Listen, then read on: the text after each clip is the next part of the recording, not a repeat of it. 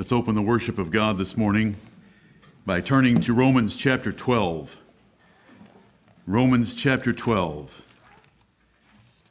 The words of the living God, inspired, preserved in our hands. Amen. And thanks be to his name for putting conviction in our hearts to love those words, Amen. understanding of them. And we ask, Lord, for more conviction to do them. Amen. Romans chapter 12, remember that there is a significant division in the book of Romans between chapters 11 and 12. The first 11 chapters of this epistle are given to explaining the salvation of God's people, and those 11 chapters end with the word amen. There at the end of Romans 11 and verse 36.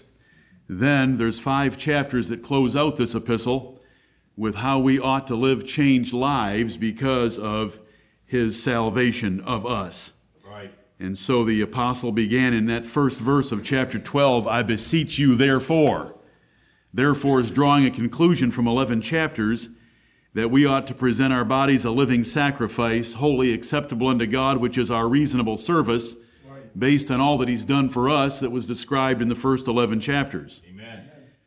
In this 12th chapter, I just want verse 10. Romans 12:10. Be kindly affectioned one to another with brotherly love, in honor preferring one another. Be kindly affectioned one to another with brotherly love, in honor preferring one another. When it says be kindly affectioned one to another, that's an imperative verb construction telling us this is what we're supposed to do. This is a commandment. This is an ordinance of the Lord for his New Testament church members to have kind affection toward each other. Right. True love, according to this verse, and it's defined for us, is to be kindly affection to others. True love honors others over self. It tells us that here. In honor, preferring one another. Lust honors self over others. Lust is what you can get from a relationship. Love is what you can give in a relationship, and that's very different. And we want to know that difference, remember that difference, and practice that difference. Every impulse that you have to protect yourself, feel sorry for yourself, honor yourself, is the opposite of love. Right.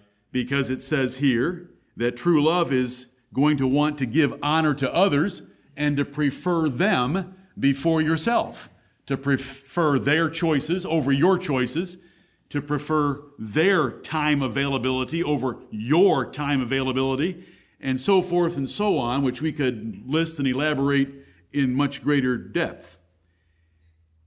You are always the least important person in any assembly of the church. And if we all had that proper attitude, we would all relate to each other the way we should. You are always the least important, and I'm saying that to myself as well, of anyone in the church. And that's the attitude we ought to have, because if in honor we are preferring one another, then that means that we have the least preference ourselves in the matter of who's important in the church. Note the 2 forms in this one verse of one another. It says in the first half, be kindly affectioned one to another. One is singular, another is singular, and so the love that the Bible teaches, the brotherly love, the honor of preferring others, is from one member to one other member on an individual basis throughout the whole church. I believe I wrote you this week and explained and reminded you that in a congregation of 205 souls, there are 20+ thousand combinations, which is a mathematical result from looking at how many pairs of people there can be in a body of 205. There's over 20,000. But now when you've got those 20,000 pairs, they have a one another relationship from this one to this another, and from this one back to this another.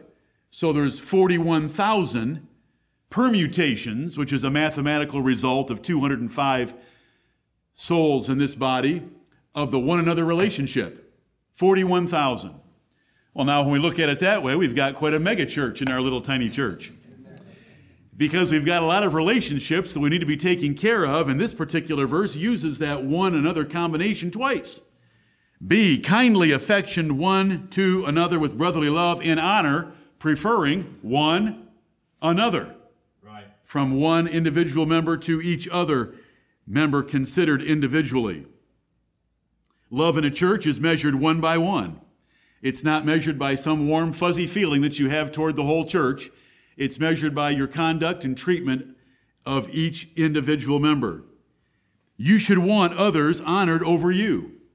We shouldn't be looking for honor for ourselves. We shouldn't be looking for attention, affection, service, treatment, benevolence from others. We should be wanting to give that because they deserve it more than we deserve it. Right. If we believe the text. I believe the text. I want to preach this subject to us again today to remind us of the importance of brotherly love. You should prefer others and their things, and I hope that you will. The opposite, which is honoring yourself over others, is vainglory. You're seeking vainglory, and it's called vainglory because the glory you're seeking is all vanity. It's all fake, put on, selfish, in your mind only, because no one else thinks it about you. No one. And so it's vainglory, it's worthless glory, it's profitless glory. And we don't want that kind of glory. We want to give true honor, sincere honor to others. In honor, preferring one another. An example in the Bible is Abraham and Lot. Now, Abraham had every right to impose his will and preferences over his little nephew. I mean, Abraham was so much more important than Lot, and yet, when it came time that their flocks and herds were so great they couldn't dwell together, Abraham gave Lot the choice of what land he would want. Lot was inferior by every respect. Abraham was the friend of God. Lot wasn't anything like that. Abraham was older. Abraham was the one that had taken care of Lot when his father died. Abraham was superior, but Abraham didn't look at it that way. Abraham gave Lot the choice, and Lot chose the well-watered plain of the Jordan River that was to his advantage, and Abraham ended up with the terrible property outside that region.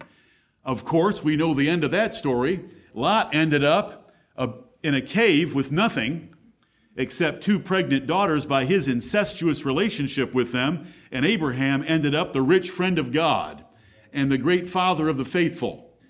But look at the choice he made, and that's how we want to make choices with each other. I hope that you'll remember this little verse here. I did share it with you this past week in an update email. Be kindly affectioned one to another with brotherly love. Brotherly love is affectionate and kind treatment of others. In a church, it's on an individual basis. In honor, preferring one another. Preferring them as being more important than you and wanting to give them honor more than we receive honor from them. This is the word of the Lord. Amen.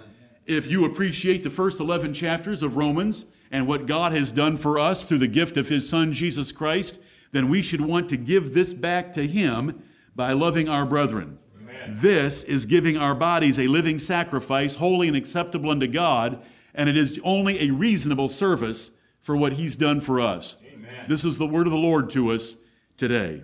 Amen. Let us pray. Our Father which art in heaven, hallowed be thy name. Thy kingdom come, thy will be done on earth as it is in heaven.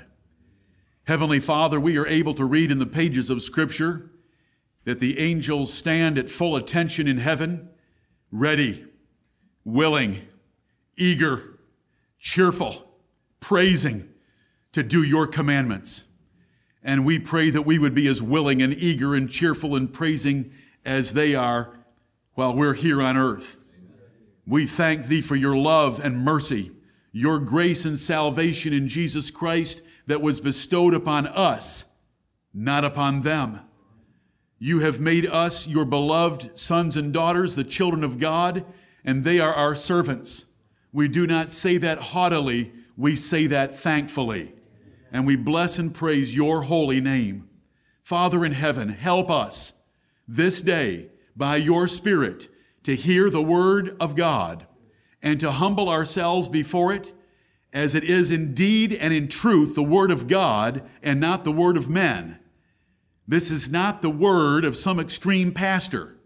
This is the word of our extreme God. Amen. And we thank thee, Holy Father, for your extreme nature in holiness, righteousness, godliness, and perfection, the way that we want to be and the way that we want to live.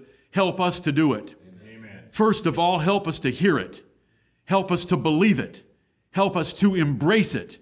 And then strengthen us by your Spirit, Heavenly Father, that we will do it. Amen. Let this church be filled with so much love of one member to each other member that we so bind and bond the lively stones of this church together that it makes an edifice for the Lord Jesus Christ and a habitation of the Holy Spirit that is pleasing in thy sight. We ask that this church will be a delight in your eyes, Heavenly Father, as you view the brotherly love and unity that we have toward each other. Let us be of one mind, of one accord, of one heart, and of one mouth to praise thee. We pray this same blessing on all the churches of saints throughout the world. Bless their ministers this day and whatever subject matter you have laid on their minds to declare it plainly and boldly to the profit of their people. And let those people hear it and embrace it as well and to do it.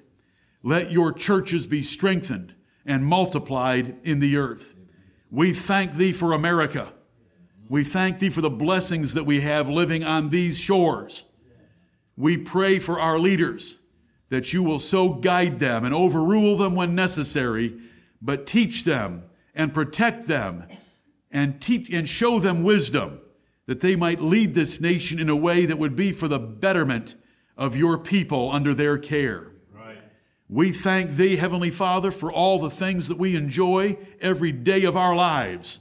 We thank thee for our daily bread, and we pray that you will sustain that supply. We thank thee for health and strength. We thank thee for the written word of God, and we thank thee for the living word of God. Amen. We thank thee for the gift of the Holy Spirit and his permanent presence with us since the day of Pentecost. We thank thee for this body of believers that you've put together in this city. And we pray that you'll add to the church daily such as should be saved. And we pray that you'll take from us those hypocrites whose right hand is a right hand of falsehood and whose mouth speaketh vanity and whose hearts are not with us because their hearts are not with thee. Bless us, Heavenly Father, to have a pure body acceptable in thy sight, and that our worship today will be acceptable to thee. Forgive us our sins. Forgive us our sinfulness. Forgive us the sinful members yet in our flesh. Forgive us our old man. We are cumbered down with this burden until you take us out of this world and glorify us in heaven. And we look forward to that day. Amen. Until then, Heavenly Father, hear the cry of our spirits and remember that they are willing, but our flesh is weak, and so have mercy upon us. Remember our frame, that we are dust. And like as a good father pities his children, remember to pity us, O Lord, whose faith and love is in thee through Jesus Christ. Now bless all that we do, that it will come up into heaven, into your holy dwelling place, as a sweet-smelling savor and sacrifice of our worship. For we love thee, delight in thee, and want to give thee our hearts and our lives and the next few hours in worship through Jesus Christ our Lord, in whose name we always pray. Amen.